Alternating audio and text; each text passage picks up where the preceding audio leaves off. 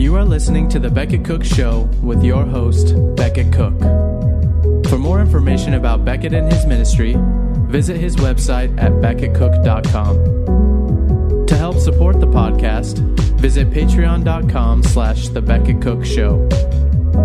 Please consider subscribing to the podcast and leaving a 5-star rating.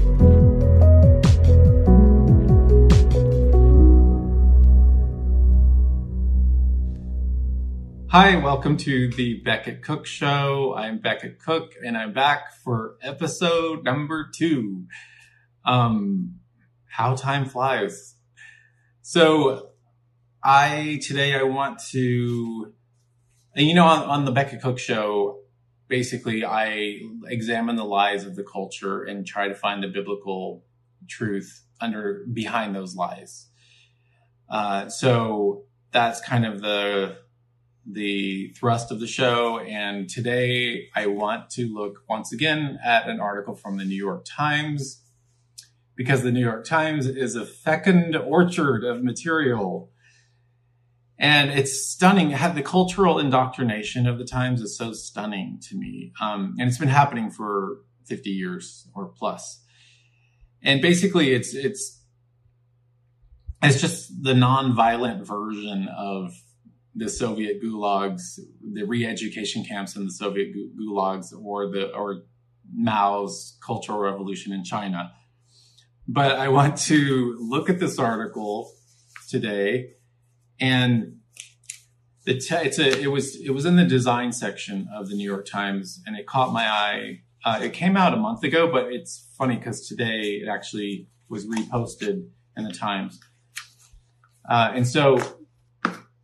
It's the story of a husband and wife team who had a clothing brand in New York called Millie, and how the wife broke free from her husband and her brand.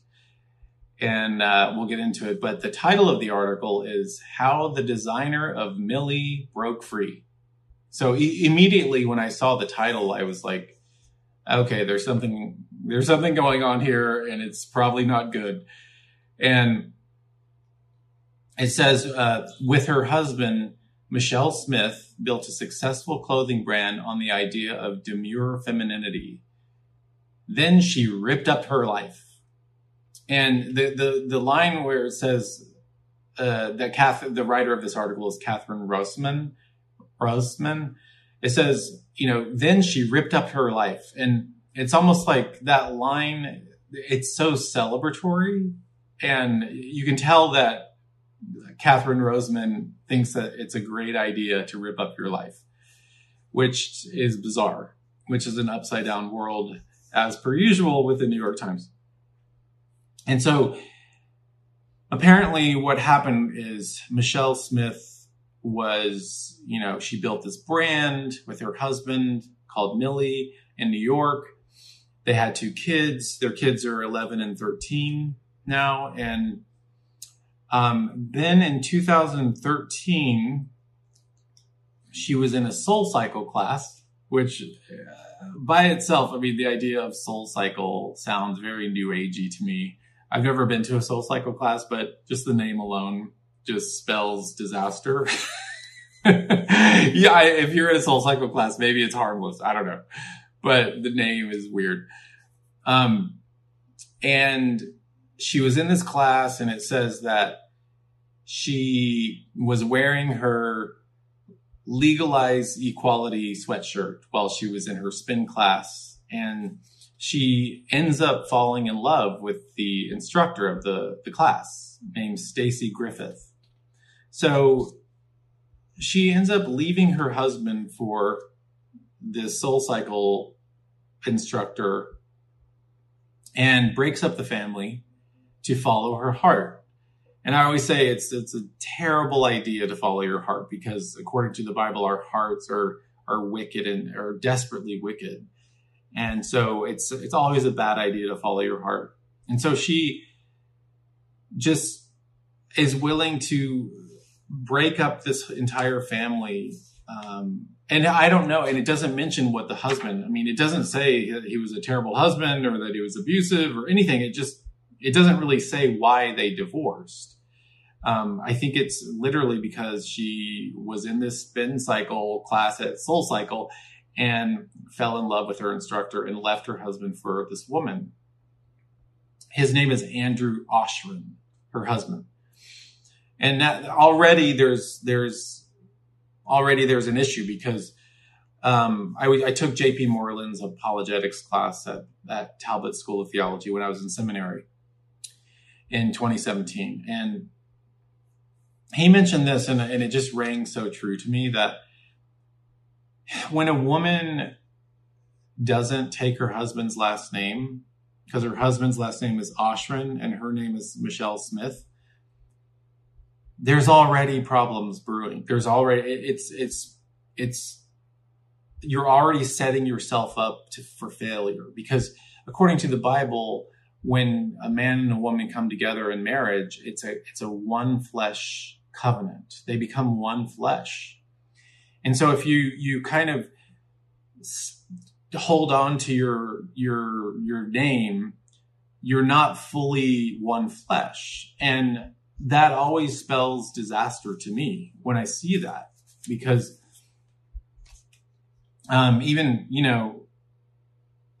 there's so many people who hang on to their maiden names thinking that, it's some sort of statement, like a feminist statement or like, I'm not giving up that part of myself, but it's like, yeah, but that's the whole point of marriage. You become one flesh, and it's dangerous to do that, I think.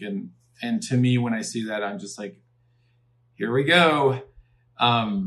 There's beauty in becoming one flesh, and we'll get to that later. But so the article goes on to talk about Ms. Smith, not Mrs. Smith, but Ms. Smith. The New York Times is very careful never to use the term Mrs. Because that's too old-fashioned and traditional and sexist, according to them. So they would never use the term Mrs. They just use the word Ms. And so I don't even know. I can't remember when the term Ms. came into fashion, came into vogue. Probably in the 70s from the National Organization for Women. I don't know where it came from. But so she has these kids, 11 and 13. And the article really just goes on to celebrate how Michelle Smith just really freed herself, got out of this marriage with this man, got away from this man, found this woman, and now her life is perfect, according to this article. And Michelle Smith and her girlfriend made it official on Instagram. I think in when was this? They made it official on Instagram, and it says Ms. Smith has chronicled her metamorphosis from creative director of a corporate brand and wife to unbound, free-handed designer and champion of personal freedom, love, and LGBTQ rights. So she's unbound now because she left her husband. She's unbound. And it goes on, the article goes on to say that it sort of details how she met her girlfriend and what that was like, and how they, kind of fell in love eventually. And at the end of the article, it does mention, because the whole article, you don't get any kind of understanding or any perspective on how this divorce is going to affect these young children. And it's so destructive. It's so destructive to the children. And, when I was growing up, my biggest fear in life was my parents divorcing. I mean, my parents, they had their moments of fighting, and it was scary because it's like, I think that's a child's biggest fear, because it creates so much insecurity, and happy parents that are married and loving, there's so much safety and security, and that it's so important for the development of kids. And I just remember worrying about that, but my parents stayed married till the bitter end. And, you know, it was difficult. As they got older, it became difficult, but they refused to give in to the lie of the culture that, you know, oh, if it's hard, then just leave the person. Yeah, it was hard for my parents. My mother had Alzheimer's in the end, and it was very difficult for my dad, extremely, but they stuck it out till the very end. So back to the article. So Michelle Smith and her girlfriend make their relationship public on Instagram, and they post photos of themselves at the New York City Ballet.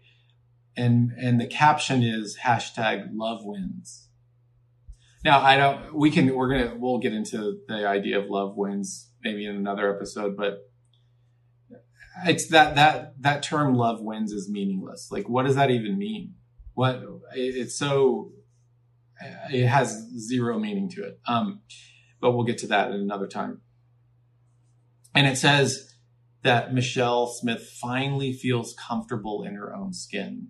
So apparently all those years with her husband and, you know, having 2 children and creating a company together and raising the children, apparently she never felt comfortable in her own skin for all those years, but now she finally feels comfortable in her own skin, which is always funny to me, because it's like, yeah, but how long will that last?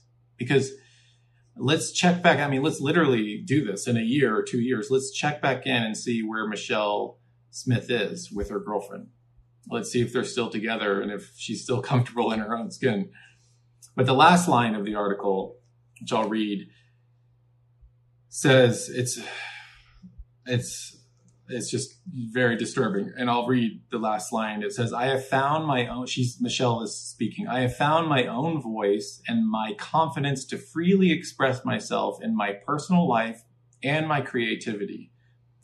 For the first time, everything has aligned and it feels amazing and true. So the lie feels true to her. It's a lie, and we'll get into why it's a lie in a minute. But first, let's ask the question: why does the New York Times? Why are they so bent on destroying the family, the traditional family? Like, what is their motivation? Why would they want to do that? And I have a couple of answers, but the first one is Marxism. And I have a copy of the Communist Manifesto right here. This is actually my copy from college. I don't know how I still have it, but it's a very thin little pamphlet of wicked lies. And Karl Marx and Friedrich Engels obviously wrote it. And in the Communist Manifesto, and Marx and Engels wanted to, one of their goals was to abolish the family. And literally it says that in here. There's a little section that says abolition of the family, exclamation point. And it goes on to detail what that means. And the reason they wanted to abolish the family is the natural hierarchy of the family is a problem because it doesn't comport with the true family of the Communist Party, and in which the state owns all the means of production and controls all of life. So the family, there's a hierarchy. There's a mother and father and the children, and that hierarchy is bad for communism because the hierarchy of communism is this. So, and I remember reading the Communist Manifesto. Also, another reason is capitalism and private property are necessary for the bourgeoisie, for the middle class. So they want to, obviously, in Marxism, they want to overthrow the middle class, the bourgeoisie, and capitalism and private property are part of that, and so are necessary for it. And I remember reading the Communist Manifesto in college. My freshman year, we all had to read it for some class. And And I was really drawn into it. I remember thinking, oh my gosh, this is so perfect. It's beautiful. Like on paper, it looks so good. But the fatal flaw of this little book is it doesn't take into account man's nature, which is sinful and wicked. And so it's impossible to impose this philosophy of Marxism, of communism, onto human beings that are naturally sinful. And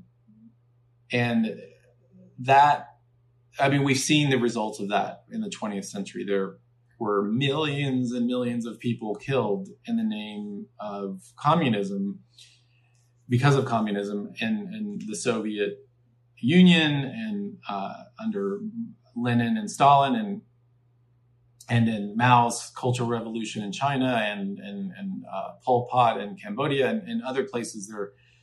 There were millions and millions of people were killed by various means. And I actually just finished reading The Gulag Archipelago by Solzhenitsyn, and it's an amazing book. It's about, this big. The book, it's this thick. There's actually an abridged version, which is slightly thinner, but it's still really long, but it's fascinating. And I highly recommend The Gulag Archipelago. But you see, when you read it, you're just like absolutely blown away by the just murderous, evil, wicked destruction of human life because of communism and because of this ideology.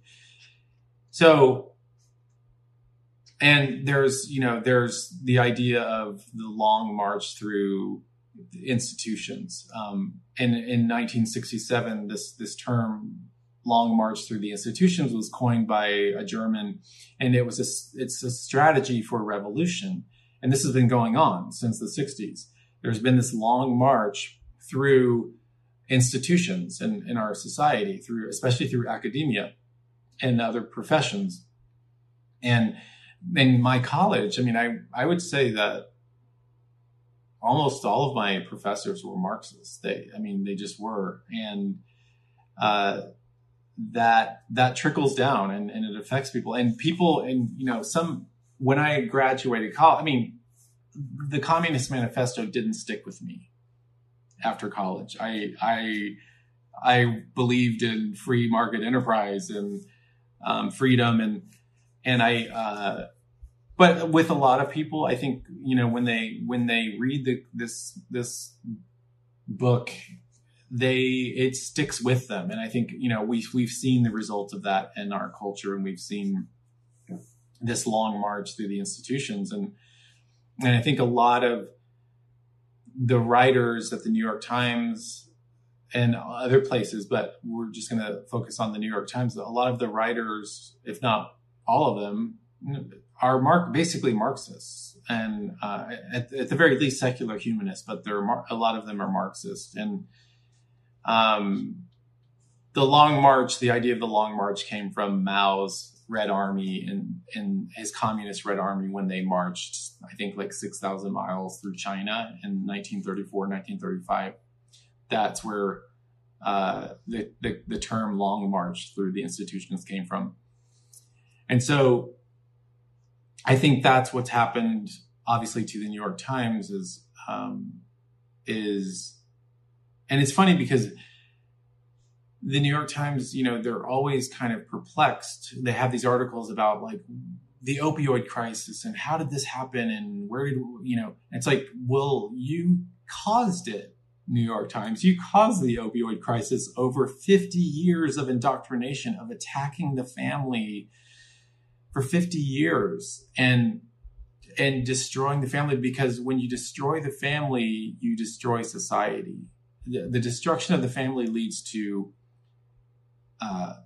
mental illness. It leads to drug addiction. It leads to homelessness. It leads to all kinds of ills in society. And so the abolition of the family is where we are today.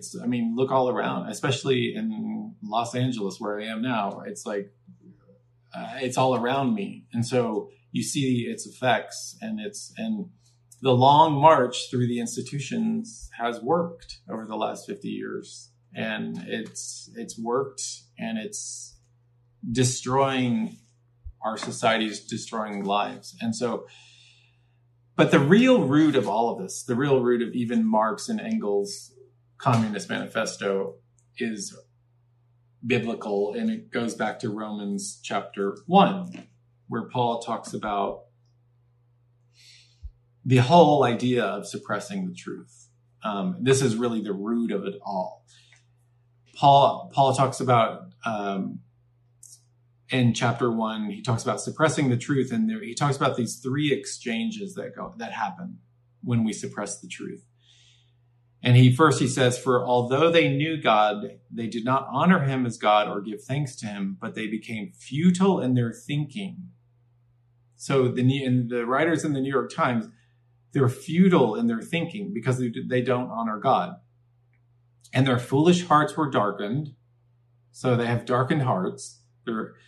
And claiming to be wise, these writers, what's her name again? The writer of this article is, gosh, I can't find it now. Catherine Rossman. Claiming to be wise, they became fools and exchanged the glory of the immortal God for images resembling mortal man and birds and animals and creeping things. Therefore, God gave them up to the lusts of their hearts, to impurity, to the dishonoring of their bodies among themselves. Because they exchanged, again, this is the second exchange, they exchanged the truth about God for a lie and worshiped and served the creature rather than the Creator, who is blessed forever. Amen. Then Paul has one final exchange. This is controversial, but it's true. For this reason, God gave them up to dishonorable passions, for their women exchanged natural relations for those that are contrary to nature. And the men likewise gave up natural relations with women and were consumed with passion for one another, men committing shameless acts with men and receiving in themselves the due penalty for their error. So Paul really unpacks why this is even the case. What is the human condition without God? We're suppressing the truth. And it comes out in all sorts of ways, including the Communist Manifesto and the New York Times. And so another issue in this article is feminism.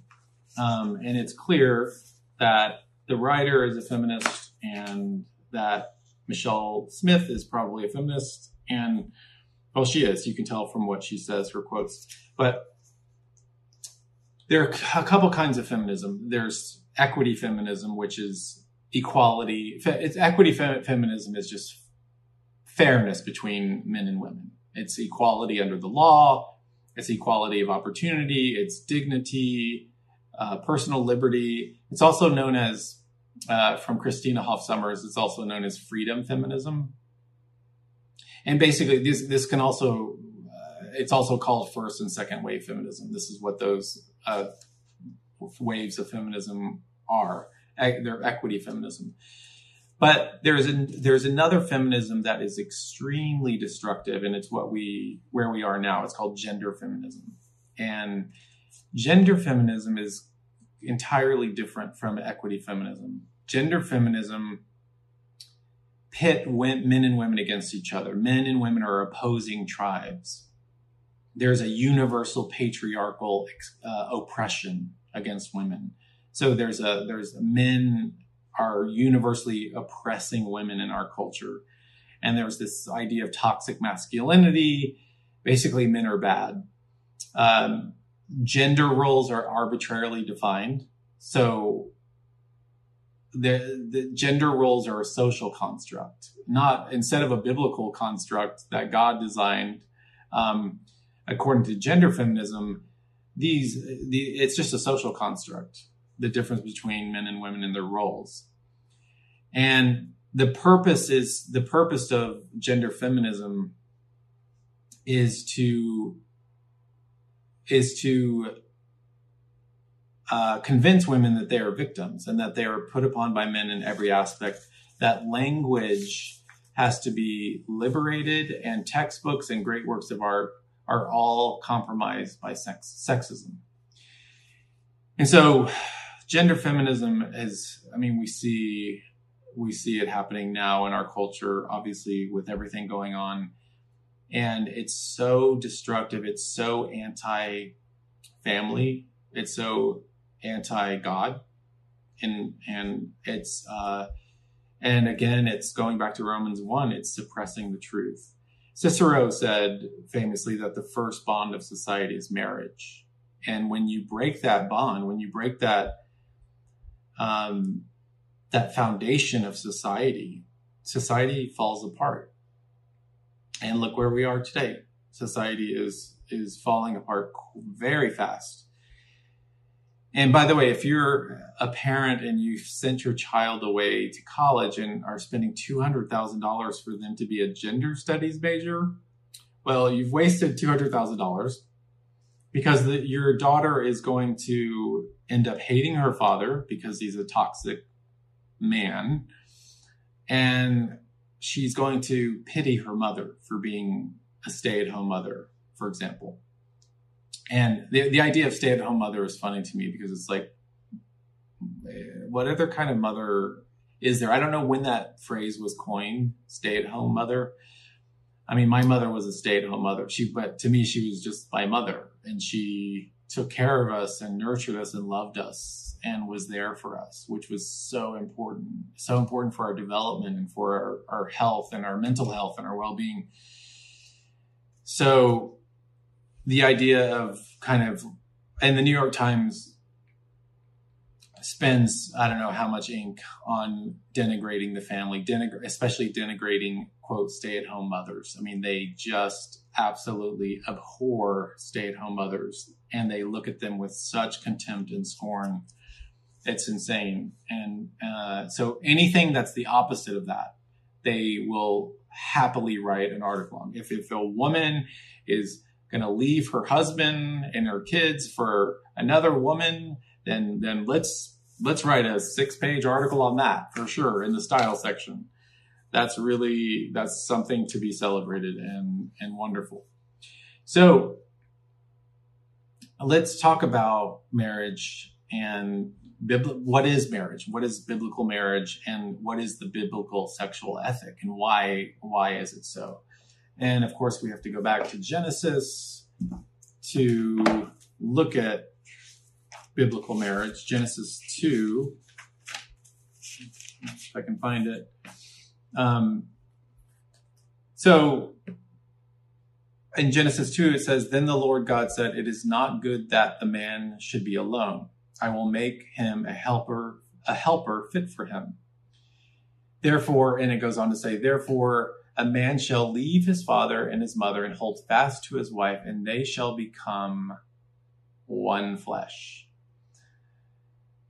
And the man and his wife were naked and were not ashamed." So in biblical marriage, the man and the wife become one flesh. The man and woman become one flesh in this covenant of marriage. And as Tim Keller says, when you're in this covenant, you can be naked spiritually, emotionally, and physically with another person and not have this fear of abandonment, which is not the case in our kind of quid pro quo relationships today in society, where it's like, oh, like for example, Michelle Smith, it's like, oh, my husband is not making me happy anymore, and this woman is, and so I'm just going to leave. And so there's always this quid pro quo, like you better, continue to make my life good, and otherwise I'm leaving, I'm out. And so that's why it's so important to have this covenant and this safety within the covenant of marriage. And Jesus reiterates this Genesis 2 idea in the Gospels. He reiterates the biblical the biblical concept of marriage between a man and a woman, and they become one flesh. He literally quotes Genesis. And Paul quotes it again in Ephesians 5. And he takes it even a step further and compares marriage to the marriage between Christ, who's the bridegroom, and his church, who's the bride. And he calls it a profound mystery. And it's this marriage. And so Paul in Ephesians 5, it's not a cultural, it's transcultural, because it's not just Paul talking about marriage in his day in antiquity, traditional marriage. He's grounding it in the creation narrative of marriage, creation story, and grounding it in God's design for marriage in Genesis 2. So it's not just something of that time, but it's something that's transcultural, and there's not this cultural distance from it. And so the other thing is the biblical sexual ethic. Why did God created sex, and sex is good. God created it. It's good, but he created it to be expressed within these certain boundaries. And why did he do that? He did it for our flourishing, and because he wanted us as human beings to have well-being and flourishing in this world, and anything outside of that covenantal marriage between one man and one woman for life is destructive. Whether it's premarital sex, whether it's extramarital sex, whether it's homosexual sex, whatever that is, anything outside of that is destructive. And you see the destruction. I mean, I lived that life for so long. I lived as a gay man for so many years before I got saved in 2009. And I thought that I was sexually liberated. I mean, I had so many boyfriends and had so many affairs, and I thought I was sexually liberated. It wasn't until after I became a Christian that I looked back on it and I was like, wow, I was in sexual bondage. That was sexual slavery. That was not sexual freedom. And I just look back on that with just stunned. And the destruction, the amount of destruction of that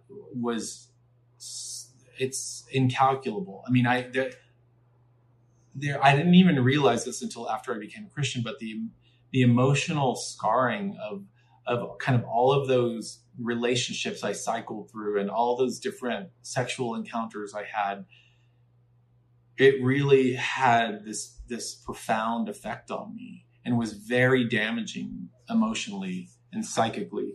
And so all, this article once again is just another lie from the culture. And this is just one of millions of lies that come at us every day, and it's affecting even people in the church. I mean, this indoctrination and this re-education affects people in the church. I've seen it so many times happen, and I've seen the bad fruit of that and the divorce rate of Christians, and it's just, we have to kind of take a step back and say, where are we? We're in a very specific time and place in culture and history, and what's influencing our belief systems? Is it the New York Times? Is it TV shows? Is it movies? Or is it this? Is this influencing our belief systems, our thinking, our renewing of our minds, as Paul says? Are our minds being renewed by the Word of God, or are our minds being renewed by lies from the world? So we have to keep that in mind. And I hope today was helpful. And please share, like, and subscribe to the Becca Cook Show. And I'll see you next time. I have a lot more to say about a lot of these issues, but we will see you next time. Thank you so much for tuning in, and see you next time. Thank you. Thank you for listening to this episode of The Beckett Cook Show. Your support makes this content possible. All episodes of The Beckett Cook Show are also available on YouTube. For more information about Beckett and his ministry, visit his website at beckettcook.com.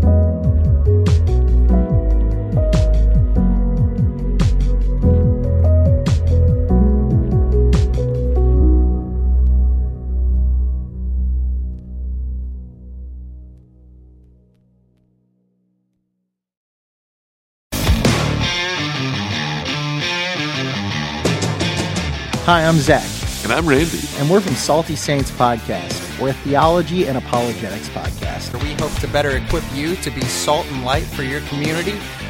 We hope that we can help you to go out and be a reflection of Jesus Christ to those around you, to your friends and your family, and especially to those that do not know Christ.